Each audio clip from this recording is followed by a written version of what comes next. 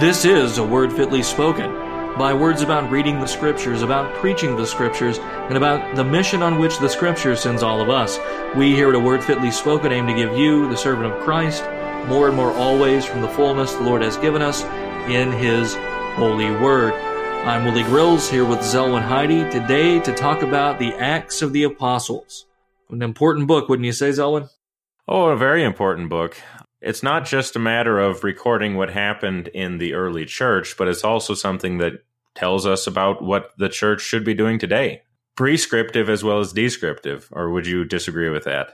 No, I absolutely agree. I mean, we want to imitate those who have gone before us. We see both positive and negative examples in Acts. We see lovely pictures of pastoral sacrifice in St. Paul and St. Peter. And in the other disciples like Stephen, his martyrdom is certainly an example. We see some very negative examples, things you ought not do, like Ananias and Sapphira or Simon Magus. So there's a lot going on here. And Acts is a book that's read often kind of like an adventure story or just kind of like mere history. Like it's not really informative. Like it's nice that we have it and we know what to do, but does it really speak to the church today? We trot it out for Ascension and Pentecost, and then do we even read it at any point in the lectionary after that? I'm not even sure. Right. And it's a book that is used often in broader evangelicalism and in Christian primitivism and in restorationist Christianity. People who would open up Acts and say, hey, we're going to do things exactly how it was done in the book of Acts. We end up with some problems there, obviously.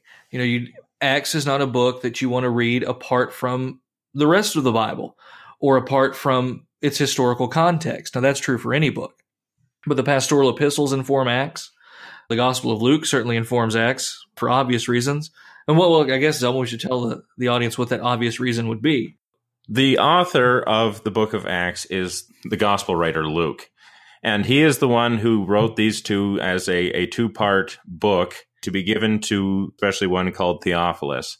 And so Luke's purpose in writing this book is not merely to just recount history, because that's an understanding of history that I think is very modern. We read history books so that we can find out what happened.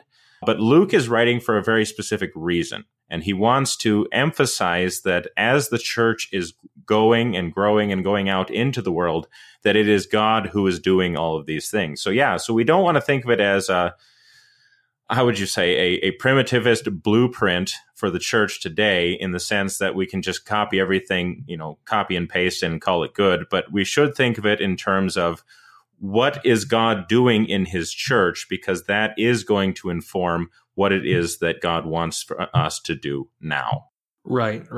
Very important. You get the beginnings of the church immediately after Jesus' ascension. Not that that's the beginnings of the church, but I mean, the church, the book picks up right after, or really during the ascension, and then the bulk of the story is what happens after Pentecost and beyond.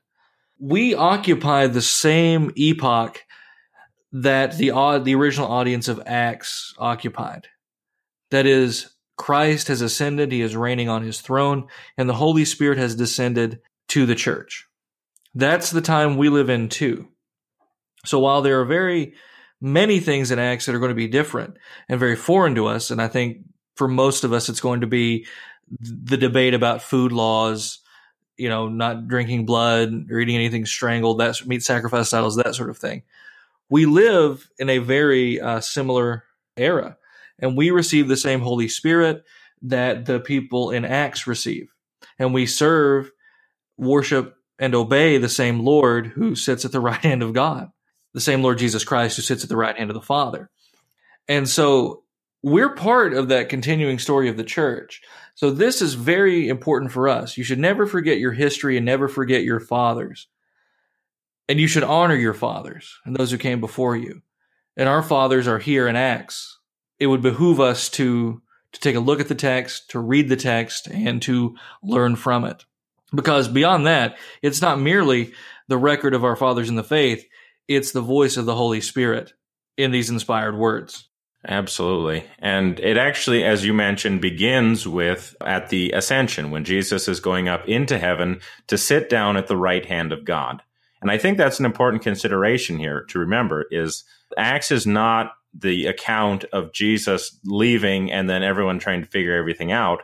Acts is actually Christ being with his church, Christ working in his church through the working of the Holy Spirit, and to bring about that growth and that increase, which he is still continuing today. And so this isn't a case of Jesus has disappeared. This is a case of Jesus is now reigning in power and authority to extend that reign out into the world. And so this is the very beginning of the church and the game plan to spread the gospel into the world. And another important point, this is the fulfillment of the words of Jesus. The Holy Spirit is coming, and even the words of John the Baptist. This is what was prophesied to occur. The events in Acts are even more proof of the validity of the Christian faith. The scriptures testify to that. The scriptures are our ultimate authority, which attests to these things. It's not as if the guys here, so we're in chapter 1 talking about the ascension, and then, so now they've got a shortage of apostles, right? So Matthias is then chosen. They cast lots. Matthias is chosen as the next apostle. And then what happens, Zelwyn? Well, then we very, very importantly have Pentecost, the coming of the Holy Spirit in Jerusalem. And they're all kind of hanging out. They're waiting, and that's always kind of the butt of jokes, right? What were they waiting on? Did they expect anything? What are your thoughts on that? Do you think that they knew exactly how the Holy Spirit was going to manifest, or do you think there's some measure of surprise here? I think they're surprised to some degree, but I do think that they're waiting because, they're actually starting to listen to Jesus when he told them to wait, as opposed to, they didn't believe anything prior to his resurrection, but now that he is resurrected and gone up into heaven, I think they're starting to get it a little bit. But the coming of the Holy Spirit, I think, took them a little bit by surprise, but in a good way. It's not so much for their reassurance that we have this, because the working of the Holy Spirit wouldn't need these external signs, but I think it's actually for our reassurance that we know that the Holy Spirit is working in the church. The signs aren't given to convince those who were in the house, because actually the signs just confuse everybody outside. But it's the signs combined with Peter's preaching that actually begins the great events at Pentecost. Yeah, so let's talk about that then. Chapter 2, then the first sign is what? Well, the wind, the rushing wind. Yeah, we can say that too. Yeah, the wind, the tongues of fire, but the first manifestation that the public's going to experience. Oh, I get you. The speaking in tongues, the speaking in other human languages. Yeah. Oh, look at that. Now, you already went very specific, and we could go on for a whole podcast about this, but that's what we want to do. They are speaking in known languages. It's very clear from this context. Do we want to read that? I mean, it goes through all the nationalities that are there, and every man's hearing in his own tongue.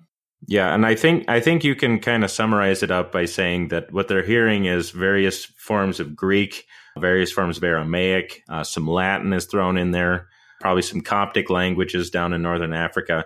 The point is that all of these Jews who have been gathered together into the church are now hearing the apostles preaching, proclaiming the good works of God, but they don't actually understand it. They're confused. And so that's why Peter gets up and he actually starts preaching. Yeah, well, and you have both going on. You have people kind of marveling at this, but then you also have the scoffers who are saying that they're drunk.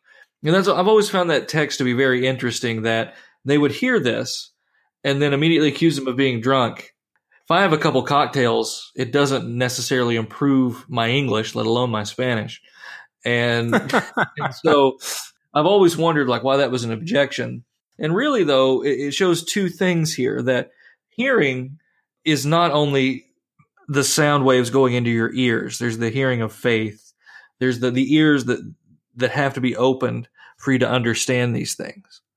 So that even when you see a miracle, a miracle is actually manifested. And even if you didn't understand it as a miracle, it would surely be something odd and spectacular. You would still sit there and scoff because you've not been given ears to hear, as it were. Yeah, their hearts were hardened. Yeah, and again, Jesus says this is all going to come. And he talks about the way the Spirit works, which we've glossed over a little bit here. So let's back up a little bit. So you have the tongues. Okay, then you have the wind, which is very significant, the sound of a rushing wind. Why would that be significant with regard to the Holy Spirit? Well, the Spirit is associated with the wind. It's a manifestation of the Spirit. That wind starts there, and then here is It's vivid, and it would have been much more evident to the original audience, I think. The Spirit is wind. Jesus talking about the Spirit being like the wind, the Spirit being wind at the blows creation. wherever he lists. Yeah, and blows wherever. Yeah. So you have all this. I mean, it's so rich, but Acts moves at such a brisk pace, not unlike our podcast, that we can often miss these little things. So you have this sound like a rushing wind. It says a sound like, and then you have the flaming tongues, which is really hard to find great Christian art depicting Pentecost. I don't know if you ever had this issue when you're trying to prepare church bulletins or anything like that, or announcements. Oh, I do. Yeah, no, it usually gets something that's either really tacky or just doesn't work well in like clip art type form. So exactly. And it would seem that the flaming tongues are a unique manifestation. I think it is important that when we're talking about the miracle at Pentecost, that we also point out, like I was saying, Peter's preaching.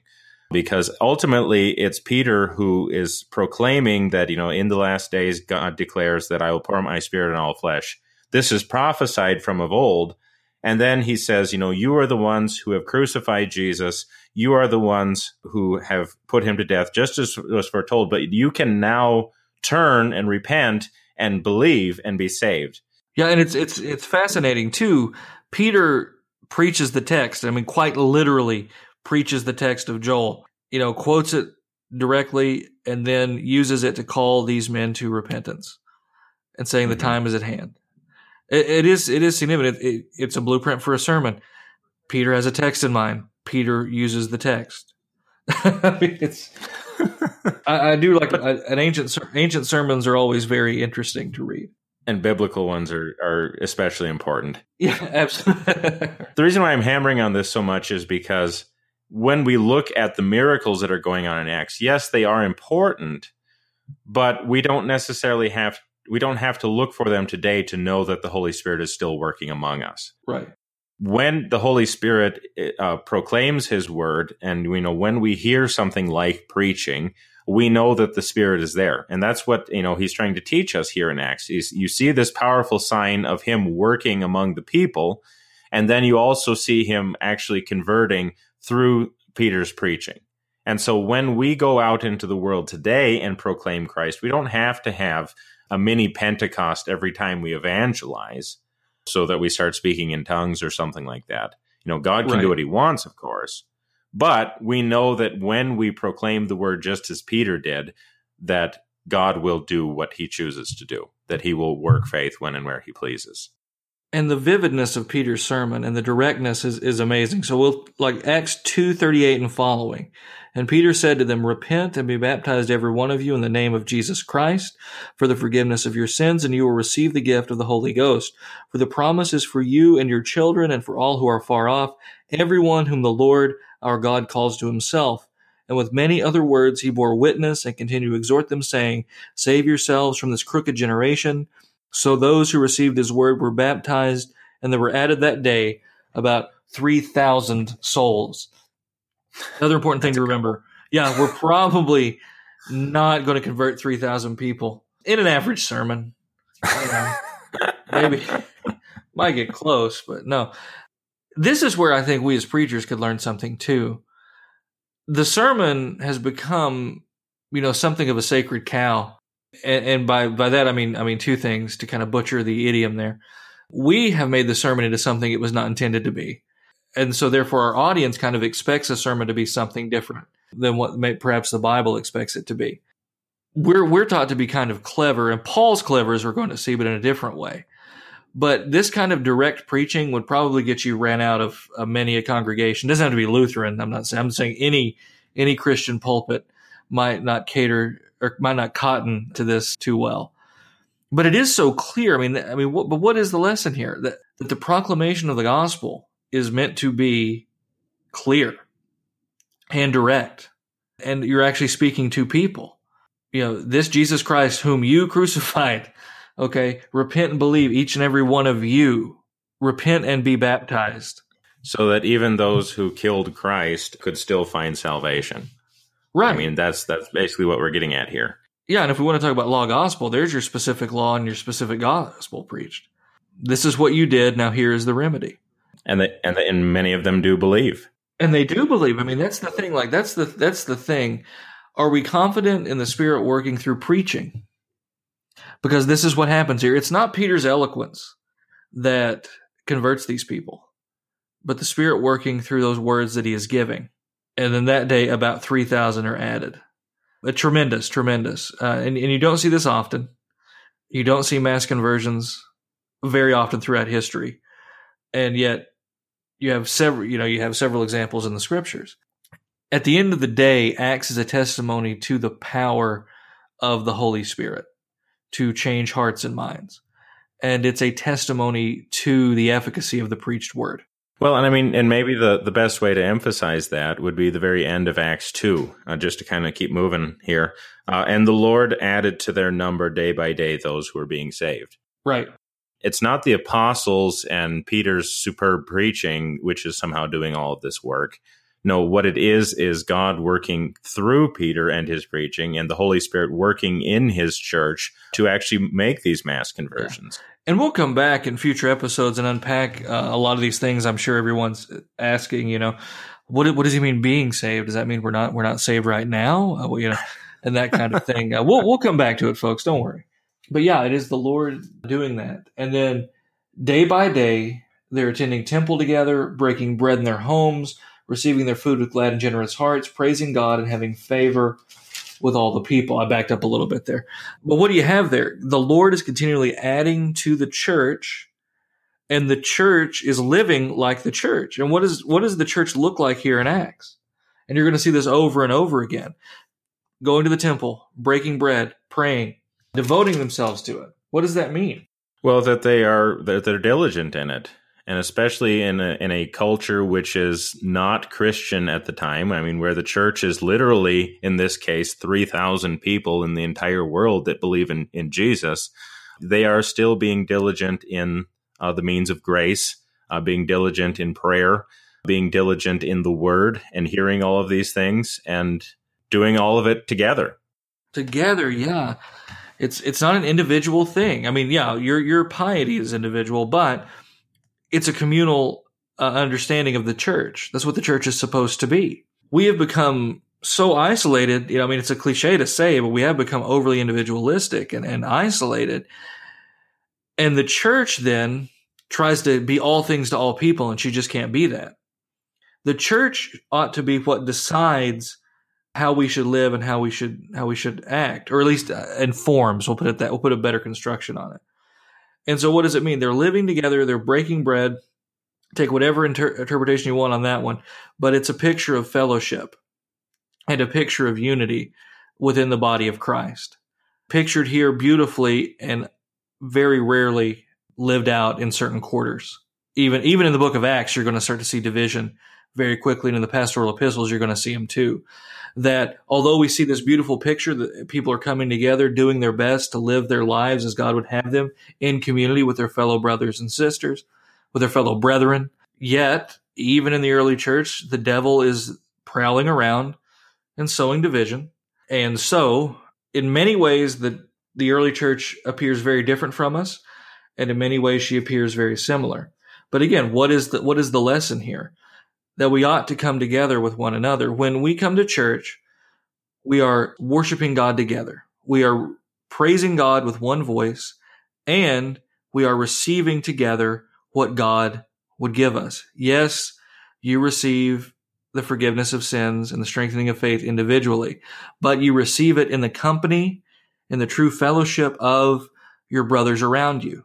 It's pictured beautifully at the communion rail. Everyone coming up together, bowing together, receiving that sacrament together. And all of these little liturgical flourishes we have are often lost. That's what they're meant to express, the unity that we have in the body of Christ. Or counterpoint, Z, what do you think? No, I think you're right on point, that Acts is also showing and teaching us that, we can't be Christians in isolation. We are the church. We are the body of Christ, and the body walks together and receives the sacraments together. And so that as we move forward now in Acts a little bit, we're going to see not only that being strengthened, but as you said, that being tested. Right. So we're going to take a quick break. We'll be right back. We're going to look at conflicts with the Jews and much more right here on A Word Fitly Spoken.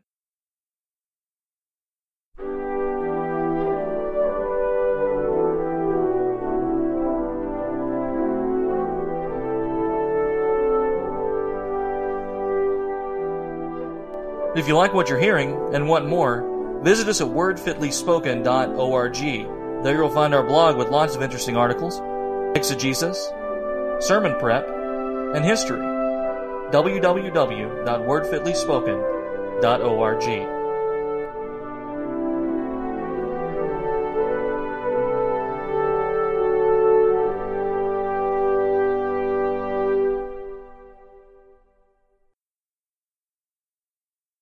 You are listening to A Word Fitly Spoken. Willie Grills, Zelwyn Heidi here, talking about the Acts of the Apostles, talking about the beginnings of the church and what did the church look like, at this time.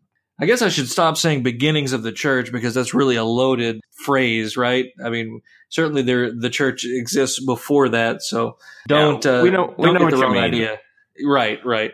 I'm using shorthand here, folks. Have some charity. Put the best construction on it. Explain everything in the kindest way. Anyway, so now we've come to chapter 4. Zelwyn, you want to give us a quick rundown of chapter 4? There were some miracles going on in chapter 3, some additional confirmation of the message where Peter is actually starting to work miracles. And then the Jews, the Sadducees, and probably the Pharisees a little bit, don't like what's going on. And so our friends Annas and Caiaphas basically take John and Peter into custody and start to question them about what they're doing. But I think it's interesting because even though they're trying to get them to stop preaching the resurrection of Christ, to stop actually preaching in the name of Jesus, they're not able to. The message still goes out. The best they're able to do, and this is towards the middle of chapter 4, is to say, well, stop it. Right. We don't want you to do this, but ultimately they don't have a say in the matter because this is of God and not of man. Right. This was expected to happen. He came into his own and his own knew him not. The Jews here should have known better because they have something that the Gentiles do not. The Jews have the Scripture. The Jews have the Word of God, which clearly spelled out the Messiah, Christ is the Savior for the world. They've seen now the miracles of Jesus. They've seen the resurrection of Jesus, the ascension. They've seen the descension of the Holy Spirit. They've seen the miracles performed by the apostles, and they still persist in their unbelief and persecution of the church, as we're going to see in Acts. Terrible, terrible persecution of believers. Well, and I think this is worth pointing out, too, because sometimes these days, like I know there's a popular television series on the New Testament that's basically telling the story of Acts. And they try to present it as though the Romans are also equally opposed to the message. Well, yes, the Romans do eventually start persecuting Christians, but at this point, the opposition does not really come from the Gentiles. Opposition is primarily coming from the Jews. And so this is why Paul later, and we'll get to Paul in a little bit, is saying that he has to basically turn aside from Israel and to go to the Gentiles. And maybe the reason why we try to emphasize that so much is because the gospel of Jesus is not just meant for a particular group, meant just for Israel according to the flesh, but Acts is also about the gospel going out into the whole world. And the apostles and following the apostles as they begin to realize that. And we're going to get to that in a little bit. But the gospel is not just a particular thing, but a universal thing. And the apostles and the Christians here expect persecution. And what do they do in the face of persecution? And this is, say, Acts 4:23 and following. They don't take up arms necessarily. It's not like the false Jewish messiahs who would attempt revolution before and after. The Christians, in the face of the violence of these people, lift their voices to God and pray for boldness and pray for strength in the face of great persecution. And they get that strength. And that's right. Good. And that's important for us too. That even as we struggle with, a hostile culture nowadays, we know that the Holy Spirit will strengthen us as well. Right. And so we can learn from their example about what it means to stand up to intense pressure. I mean, think about what Peter and John would have had to have faced to stand right. up before the high priest and say, no, we're going to still do this? Yeah, exactly. And the high priest it isn't like going to your local rabbi or something, or, going to the civil magistrate, in small town America somewhere. This is a significant audience that you have. And this man wields a tremendous amount of power. He could snuff you out just like that if he wanted to.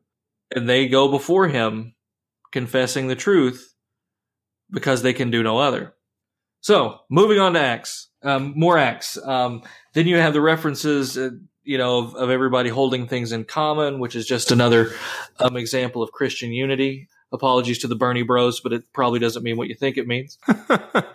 But you do start to see in this image of people sharing things in common, again, this communal atmosphere, but also this distinctive characteristic of the Christian that will define him in contrast to the pagan, and that is charity and love for one another and a care for the widow and the orphan and the poor. That's a theme that you really cannot escape in Acts or in the pastoral epistles for that matter. So you have a beautiful contrast here then between Barnabas. Well, I don't know if it's beautiful, never mind. But you have Barnabas who sells a field that belongs to him. So he's a wealthy man. He owns property. He sells this field and he brings the money and he gives it to the church for the support of the poor, to each according to whoever had need. He donates it to a specific memorial and he wants a plaque on the vase that is purchased. And as you said, apologies to Bernie bros, but this is not making everybody socially equal, like economically middling. This is more of the rich taking out of their abundance and giving out of what they have to the poor. Right. And Barnabas is a fantastic example of that. The ones who are not such a great example of that are Ananias and Sapphira. Do you want to summarize them? Well, yeah, basically Ananias and Sapphira. Well, actually, it's short enough. We can go and just read it here. So this is the beginning of Acts chapter 5. But a man named Ananias and his wife Sapphira sold a piece of property, and with his wife's knowledge, he kept back for himself some of the proceeds and brought only a part of it and laid it at the apostles' feet. But Peter said, Ananias, why has Satan filled your heart to lie to the Holy Spirit and to keep back for yourself part of the proceeds of the land? While it remained unsold, did it not remain in your house? And after it was sold, was it not at your disposal? Why is it that you have contrived this deed in your heart? You have not lied to men, but to God. When Ananias heard these words, he fell down and breathed his last. And great fear came upon all who heard it. The young men rose and wrapped him up and carried him out and buried him. After an interval of about 3 hours, his wife came in, not knowing what had happened. And Peter said to her, Tell me whether you sold the land for so much. And she said, Yes, for so much. But Peter said to her, How is it that you have agreed to gather to test the Spirit of the Lord? Behold, the feet of those who have buried your husband are at the door, and they will carry you out. Immediately she fell down at his feet and breathed her last. When the young men came in, they found her dead, and they carried her out and buried her beside her husband. And great fear came upon the whole church and upon all who heard these things. That's not one you trot out for Stewardship Sunday. Well, great fear came upon the whole church. Right. But great fear here, again, we might bristle at this. What do we do with this story here then? You don't lie to God and you don't withhold from God. Does that mean that you can't make a profit or run a business? No, that's not the point here. This was something of a virtue signal on their part. Barnabas sells the property and gives all of it. Ananias and Sapphira try to mimic this charity, and yet what do? They make it more just an external show of charity, when really they're just holding on to the greater part of it. Do you have anything to add that you would like to add there? No, I think virtue signaling is a great way of putting it, because it's not that, not giving 100% is somehow means that you're going to get struck down when you give to the church today. What it means is that when you have this dissimulation, when you have this hypocrisy, this actively trying to make it seem like something that you're not, you are not just lying to men, you are lying to God. And so this is not what the church is supposed to be. We're not just virtue signaling about how great we are in the church or making it appear so. We are actually, taking care of one another. We're actually showing love to one another. We're not just showing self-love.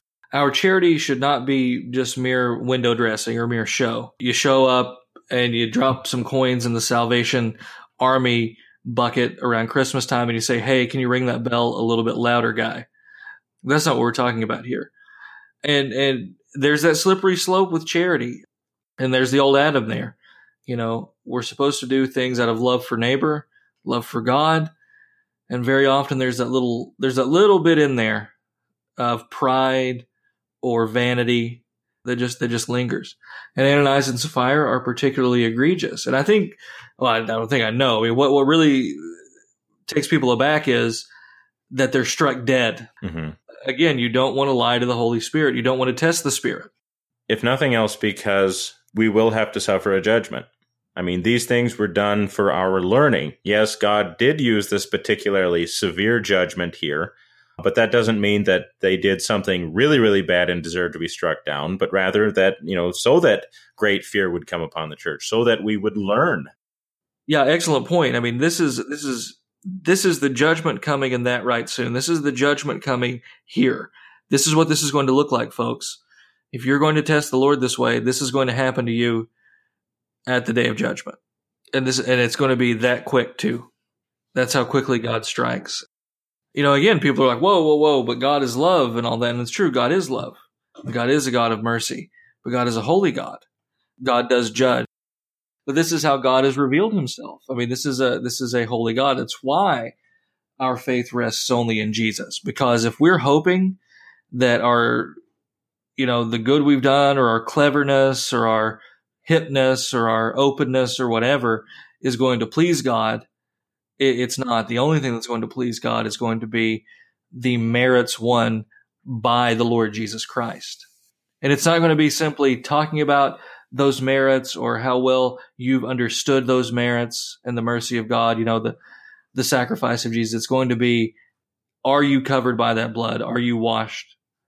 Have you been redeemed by the Redeemer? And have you laid hold of that? That's going to be the important thing that matters, because if not, we'll find ourselves all like Ananias and Sapphira. Yeah, I think you said it a little earlier that, it's important to be clear in our preaching. This would be another perfect example of that. We also have to be clear in our preaching of the coming judgment, of the wrath to come. Because if we aren't doing anybody any favors. Right. So to pick the pace up then, Ananias and Sapphira happens, fear grips the church, but many signs and wonders are done. What are some of the signs and wonders that occur after this? So we have the tongues thing, but then we have more. Yep. Here we have the healing of the sick, just as Jesus had done. Something even more amazing, and maybe and also in fulfillment of Jesus' words, that you will see greater things than these. The shadow of Peter heals some of the people, which I think is an amazing thing. He doesn't even need to lay hands. It's just the shadow cast upon them does it. Again, these are confirming signs. These are to attest the validity of the message that these men are bringing. I think that's something that's a little bit difficult for us to understand, because we think of the healings as the purpose in and of themselves. Mm-hmm. And that's not necessarily the case in the Bible. Every healing is an act of mercy, to be sure, but that's not necessarily the main reason for the gift of healing. Well, not even Jesus did healings just for the sake of healing. I mean, right, yes, right. he was being merciful, but he was also using it to show that he is who he says that he is, that he is the Son of God. Yeah, not just in Acts, but in the Gospels, elsewhere. Very important. Attesting signs. Now we've got chapter 6, where the 7 are chosen to serve the church. To serve in, how would you put the service of the 7? Well, the apostles are starting to realize that they need to spend more time directly in preaching. And so I guess you could say the church is having growing pains. Is that a good way to put it? Sure, yeah.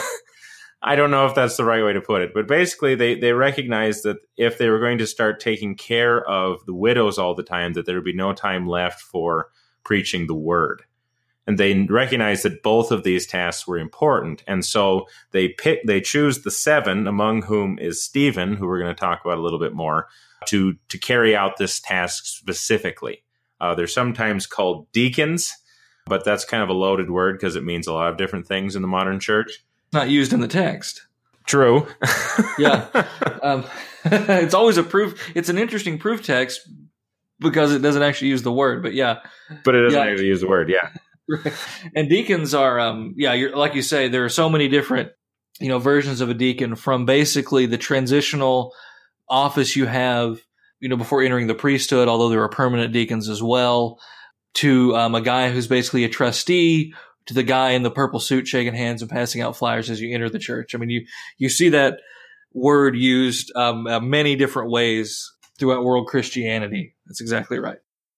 Well, maybe if we aren't using this as a proof text for deacons, because it doesn't actually say deacons, what does this have to say about how the church should be set up, Willie?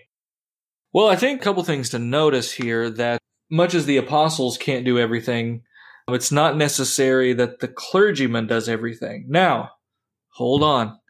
That doesn't mean that that anybody should be administering the sacraments, anybody should be preaching, but can the layman serve the church by visiting the orphan and the widow, or the sick and the infirm? Sure, absolutely.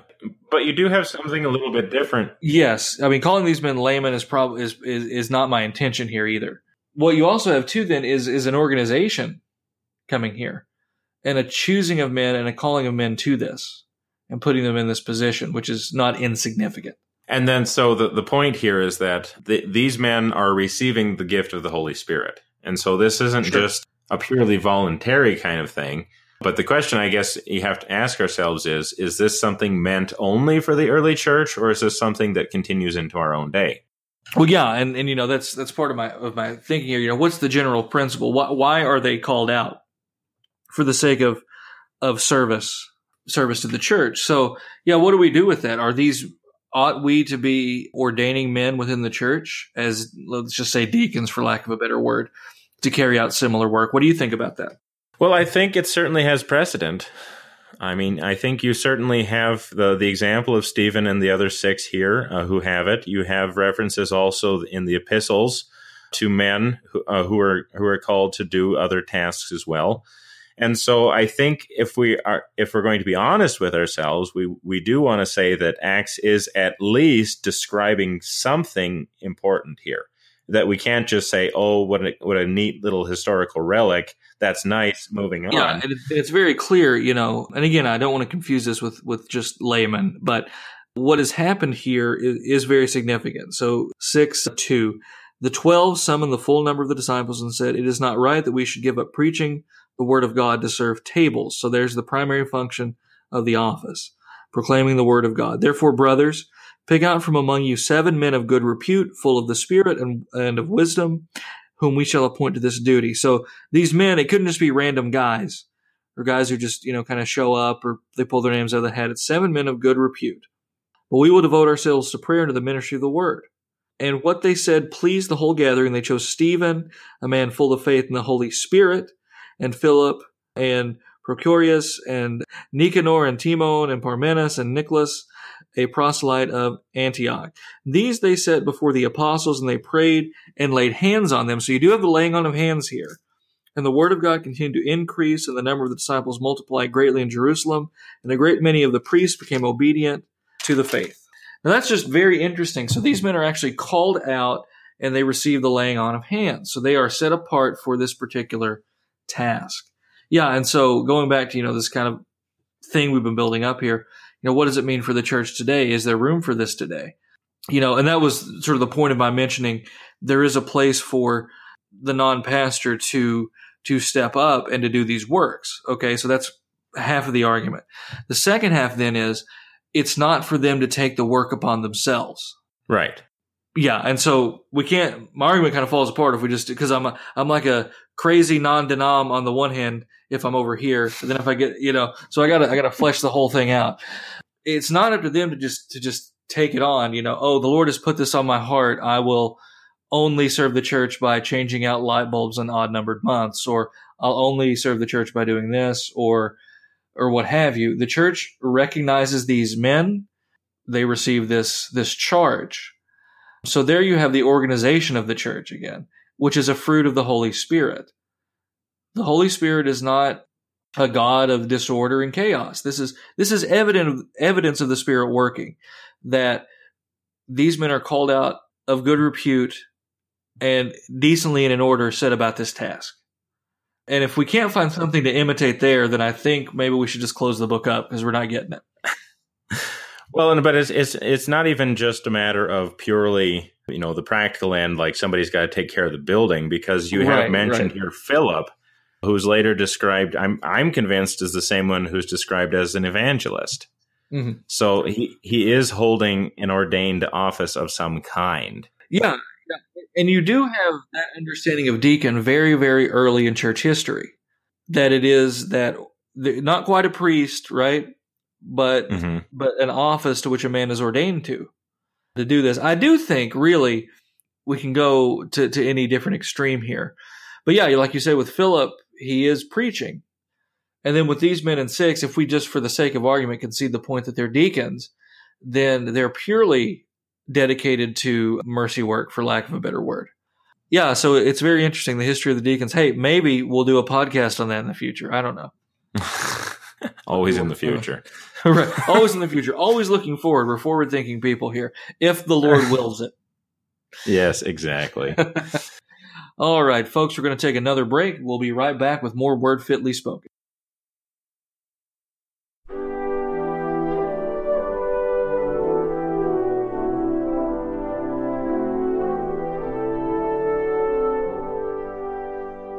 We'll be back in just a few moments.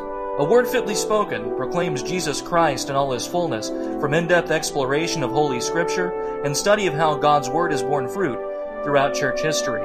Come along with us at wordfitlyspoken.org, facebook.com/wordfitly, or on Twitter @wordfitly.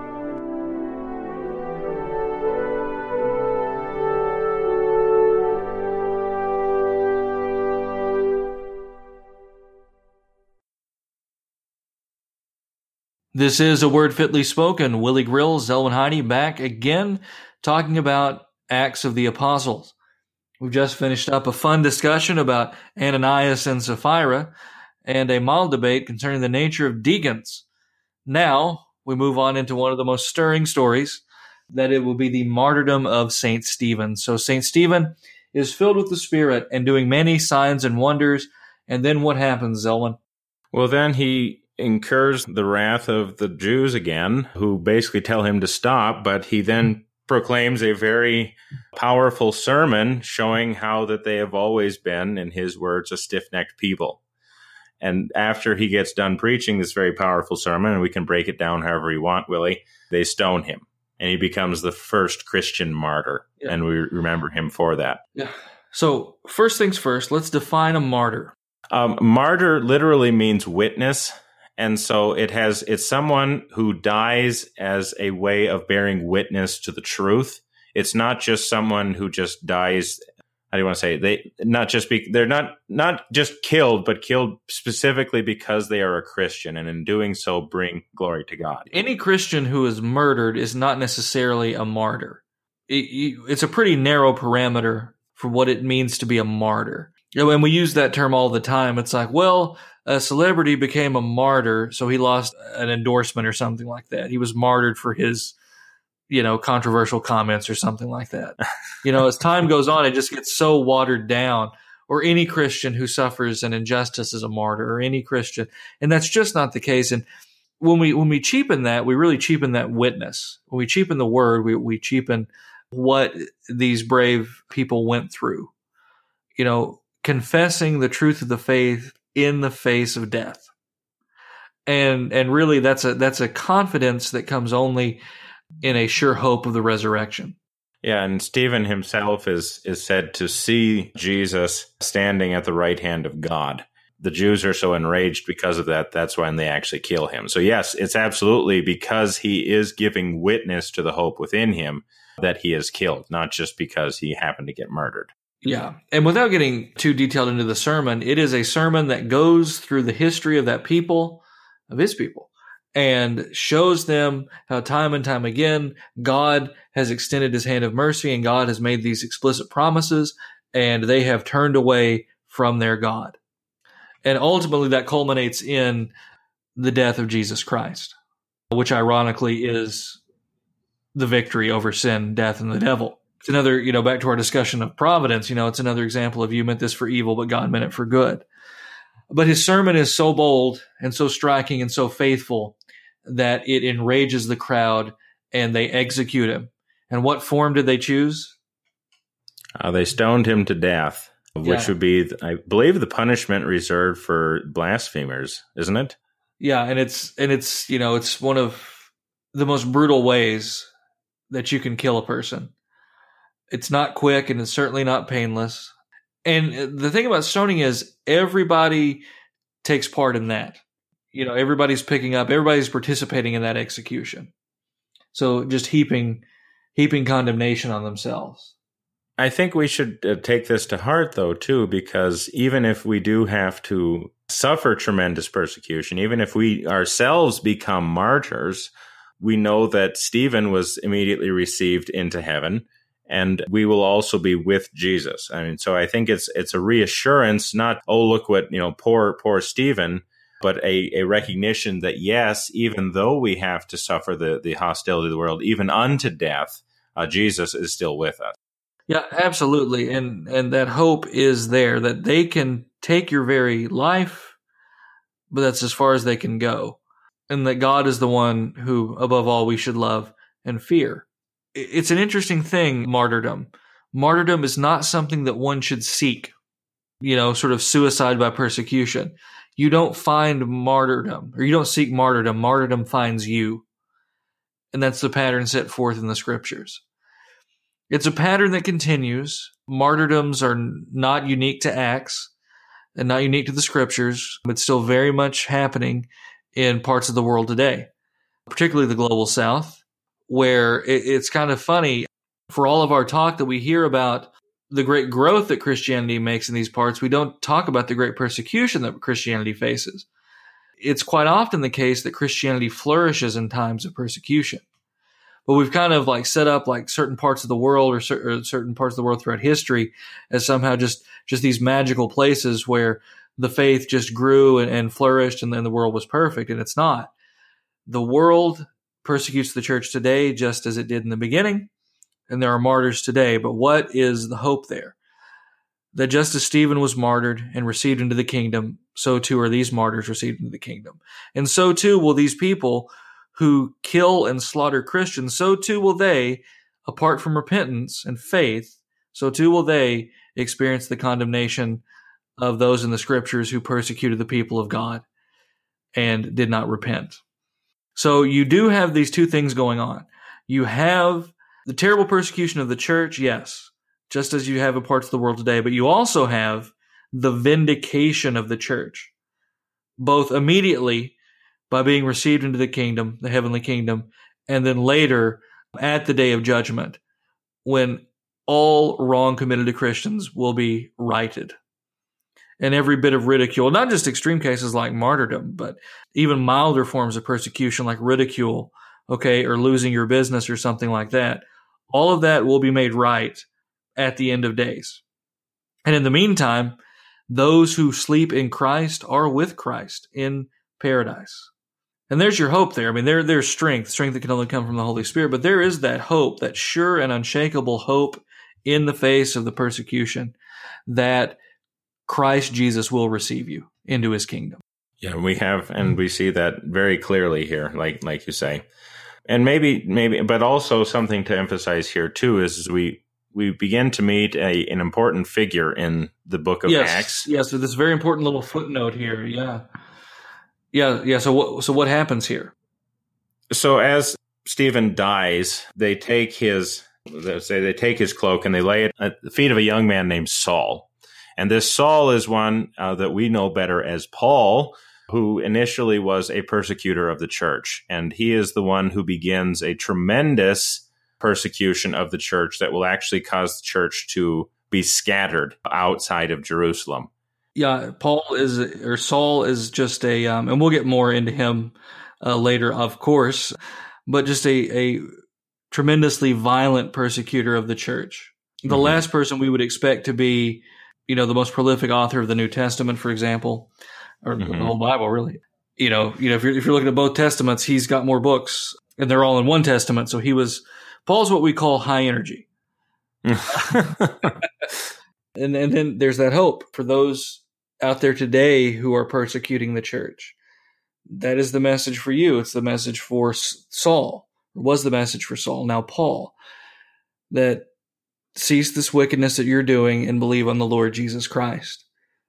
Now we recognize that only the Holy Spirit can do that, but not everybody's going to have as dramatic conversion experience as Saul. But before we get into that, the message here is this: as wicked as Paul was, he was not beyond redemption.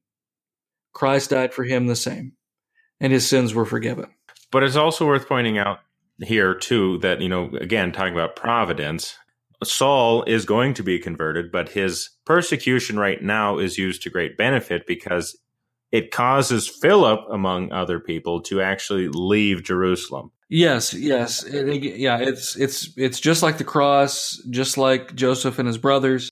The evil that men do, God works good through it. God means it for good. It's tremendous. As much persecution they can throw at the church, God is turning that into the greatest expansion the church has seen. Yeah, so I think there's also a lesson in that too, that even in the times of the great persecution, God has allowed this to come upon us for a reason. It's not just this is happening and it's outside of this is just happening to us. How are we ever going to get through it? But rather, God is actually using this to the benefit of the church, and we'll get into Philip here a little bit more. But where do you want to go with this right now? Yeah, let's go right into Philip, because we have Saul persecuting the church, and then we have Philip in Samaria. Okay, so Philip, one of the 7, goes out into the wilderness. He's going out towards Samaria, and he's actually beginning to preach, and he's doing many signs. And so he's actually going outside of Jerusalem to do this. And most notably, at the end of chapter 8, he meets a eunuch from Ethiopia, someone who's probably a God-fearer, but probably not a Jew. And he actually proclaims that word to him. And so we already start to see here the going out of the gospel into all the world. And this is happening even in the midst of a tremendous persecution. So God is working through Philip to bring about faith, even in the most unlikely of places. Yeah, interesting. The Ethiopian eunuch, so much to unpack there. Philip working. We got this interesting story of Simon the magician that happens between Philip going to Samaria and the Ethiopian. Why is Simon significant for us? Simon's significant because Simon tries to get the power of God for himself using money. Yeah. And that's why we often call it simony or simony or however you want to pronounce it. Right. This idea that we can buy the things of God. No, God is not for sale. The gifts of the Holy Spirit are not for sale. The gifts of the Holy Spirit are a free gift for everyone. And so Simon, in that way, is showing us that, yes, God is not looking for power or he's not looking for money. He's looking to proclaim the gospel. And so I think the two are very closely tied together for that reason. It's come in our day, simony, which is where quite literally you would bribe someone for a church office or a church role. And that speaks to the pattern that we see in Acts. It is God who calls and the church who ratifies. So, God in his providence is going to raise up his servants, but the church is the one who ordains them for this specific task. And the church does not say, hey, if you give me X amount of money, we'll ordain you to whatever role you want. And you certainly don't go to the church and say, hey, I'll throw some shekels your way if you give me, this title and this role. That has been a problem throughout church history. Graft, is just as big a problem in the church as it is in the labor union or wherever. And we need to be careful with that, and especially those of us who occupy the office. First, we are all in the office by the grace of God. Okay? God has put us here. The bigger point is that the office is not an entitlement. It's not something that you demand or can demand or that you can buy. What would you say there, Z? No, you're right. And so Simon is trying to buy his way into the kingdom, to buy his way into the office, so to speak. And no, it's not something that can be bought for money. And you made an egregious error when your sin was so unique and bad that they named it after you. It's the Lou Gehrig's disease of sins. To Simon's credit, he does repent. Yes, but that's the worst part. Like it's kind of like doubting Thomas, right? Yeah, you ask one question, and for the rest of history, you're doubting. You're doubting Thomas. But yes, so he does repent of this particular sin. But again, I mean, I think it just teaches us the importance of remembering that no, this is not ours. This is God's, and God will do with it as He pleases. And then, just as Philip proclaims the gospel to this Ethiopian, it's not Philip's gospel, it's not Philip's preaching, but the Holy Spirit that's doing it. And that's both of these are teaching us. So the next major event then is going to be the conversion of Saul. This is a very famous, countless works of art, countless sermons, and really everybody's been trying to one-up this conversion story since it happened because it is so spectacular. So if you don't mind, go ahead and give us a quick rundown of the conversion of Saul.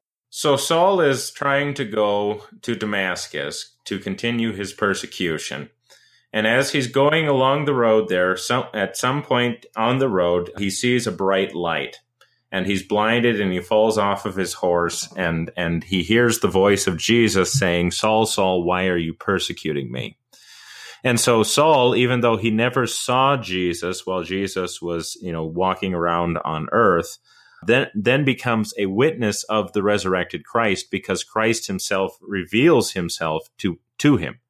And then after this, Saul becomes blind and is told to go to Ananias, who will pray for him to remove his blindness. And because of the result of all of this, he's converted in a very powerful way, and the great persecutor of the church becomes perhaps almost even the greatest apostle.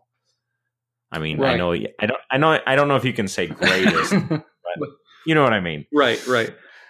Yeah, he's converted. It's an interesting thing. He's converted and then receives some training, and then really comes back and really picks up his ministry in earnest, which is significant. It's not as if he just immediately begins to do stuff after he falls off the horse. He can't because he's blind, but and I guess immediately he does actually proclaim Jesus in the synagogue. But then there's also a difference between him proclaiming Jesus immediately because, he actually saw the risen Christ, and the guy who says, I feel like I have a call, and so I'm going to go take over a pulpit. Right. And it is interesting to have a conversion experience so significant your name changes. But yeah, you're absolutely right. Yeah, this is different than a guy just sort of setting up his own shop. And he does, he is not divorced from the rest of the church. There are conflicts and headbutting, but he is not divorced from like the church at Jerusalem, for example, or even from Peter, despite the conflicts. Although there is a rather permanent separating of ways, with other people. But that's not really quite the same thing as forming his own sect separate from the church at large, which is going to be the accusation, I think that some are going to be throwing at him. And some would-be modern historians want to say that too. Anyway, So we got that. And then chapter 10, we come to Peter and Cornelius. And we want to kind of end on this because it's important. So I guess my next question is, Zelwyn, are you a Gentile? A Gentile of Gentiles. Yeah, I know. My people weren't even converted until the Middle Ages. So let's just get that out there. Right. So this is going to be significant for us because now we're going to get into Gentile missions. Really, it's going to start to ramp up here. The majority of the church is not Jewish. I don't think anybody's going to argue us on that point. And the purpose of the church from the beginning was to go into all the world. Okay, and we're seeing it happen here. Now, you have examples all throughout world history of people, coming into joining God's people. But this is very different and very significant. This is the Holy Ghost going out and illuminating people from every tribe, tongue, and nation. So it is significant that the church ultimately becomes a Gentile-dominated entity. And I don't think unexpected, because it's one tree still, right? To follow St. Paul, it's still the one tree, and the Gentiles are grafted in. Not to say they're illegitimate, it's to say that they are now part of the people of God. the one people of God, the one church. So yeah, Peter and Cornelius. Ellen, take it away. Well, I'll just briefly, I mean, Cornelius is a God-fearer. He's a Gentile. He's part of the Italian cohort, so he's a Roman soldier. And he's praying, and he receives a message saying, send for Peter. Go find this Peter who's at this place and bring him to you. And Peter also receives a vision that he doesn't quite understand at first of this food being taken up into heaven, but he then comes to realize what God means by it is that he should not regard as unclean what God has declared to be clean, by which God means the Gentiles are just as much a part of the church as any Jew. No. This is the proof text for why we can stuff our face with anything. Right? Yeah, because then that makes total sense later, too, in Acts, right? Yeah, exactly. Stay away from these food things. that's been strangled. Yeah, stay away from these things. But no, the vision. It always is funny. People, like, the point of Peter's vision is the conversion of the world and not a BLT. not that, as the Bible says, the man is not made unclean by what he eats. That's absolutely true. But we can't be trotting this out as a proof text when it's not a proof text. We have to use it as a proof text for what it's actually a proof text for. Yeah, exactly. If you're going to prove something, you have to use real proof. And so yeah, eat what you want in moderation. Just don't trot this text out, because the text is about the universality of the gospel and God cleansing, making all men clean who would believe. So sorry, but Cornelius. Yep, no, and that's fine. And so Peter does come, and then Cornelius receives the gospel in great earnestness. During that time, there's a visible outpouring of the Holy Spirit upon the Gentiles. That's actually important because it's very distinct from Pentecost. If you remember, from Pentecost, it was Jews from every nation under heaven who were at Pentecost. There were no Gentiles there. But now we have you could say almost a second Pentecost of sorts. I know that's kind of a weird way of saying it, but basically you have another outpouring of the Spirit that says that, yes, even the Gentiles are part of the church. Well, yeah, and it's not far-fetched to say, because it's Acts 10:44. While Peter was saying these things, the Holy Spirit fell on all who heard the word, and the believers from among the circumcised who had come with Peter were amazed, because the gift of the Holy Spirit was poured out even on the Gentiles, for they were hearing them speaking in tongues and extolling God. And we're assuming, again here, rightly, that it's known languages, languages of the world. Then Peter declared, "Can anyone withhold water for baptizing these people who have received the Holy Spirit just as we have?" And he commanded them to be baptized in the name of Jesus Christ, and they asked him to remain for some days. And that's another weird thing that we kind of get. I mean, beautiful picture here, and they've received the Holy Spirit, and it's like, why wouldn't you baptize these people? Let's do it. Mm-hmm. But Acts is a bit difficult when it comes to the receiving of the Holy Spirit, because you have several different receivings of the Holy Spirit, and that causes us to trip up a lot. So we want to, certain people want to sometimes divorce reception of the Holy Spirit from baptism or water baptism because of texts like these. Coming to the end of the broadcast, I hurl a biblical difficulty at us. But what do we do with that, with these different these different receptions of the Holy Spirit here? I think we just have to see them for what they are. And that is a confirmation of the message of the apostles. So that once the Holy Spirit has been poured out in a way, and to show Peter that the Holy Spirit is also going out to the Gentiles, we don't need super extraordinary pouring outs of the Spirit again. The Spirit has done his work. He has confirmed the message. And now we know, and we can take confidence knowing that when we do things like baptizing, when we do things like preaching, that the Holy Spirit is also there. I mean, he could give us more signs if he wanted to. He's God. He can do whatever he wants. But he's given us this sign to Cornelius and to the Gentiles with Cornelius as a way of showing that, yes, this is the way you are supposed to go. And so go do what I'm sending you to do. Great stuff. Any final words before we wrap it up? I wish we could go on more in Acts, and maybe we will in the future. But again, I think it's a great way of emphasizing that, yes, all of this is meant for our comfort. It's not just history, but it is the Word of God, which is instructive and which builds up unto life everlasting. Amen. This has been a Word Fitly Spoken. If you like what you heard, check us out, wordfitlyspoken.org, facebook.com/wordfitly, or Twitter @wordfitly. We also have a new discussion group online if you want to check that out at Word Fitly Posting, a group for listeners to discuss our topics and future topics and things like that. That's Word Fitly Posting on Facebook. God love you. God bless. This has been a Word Fitly Spoken.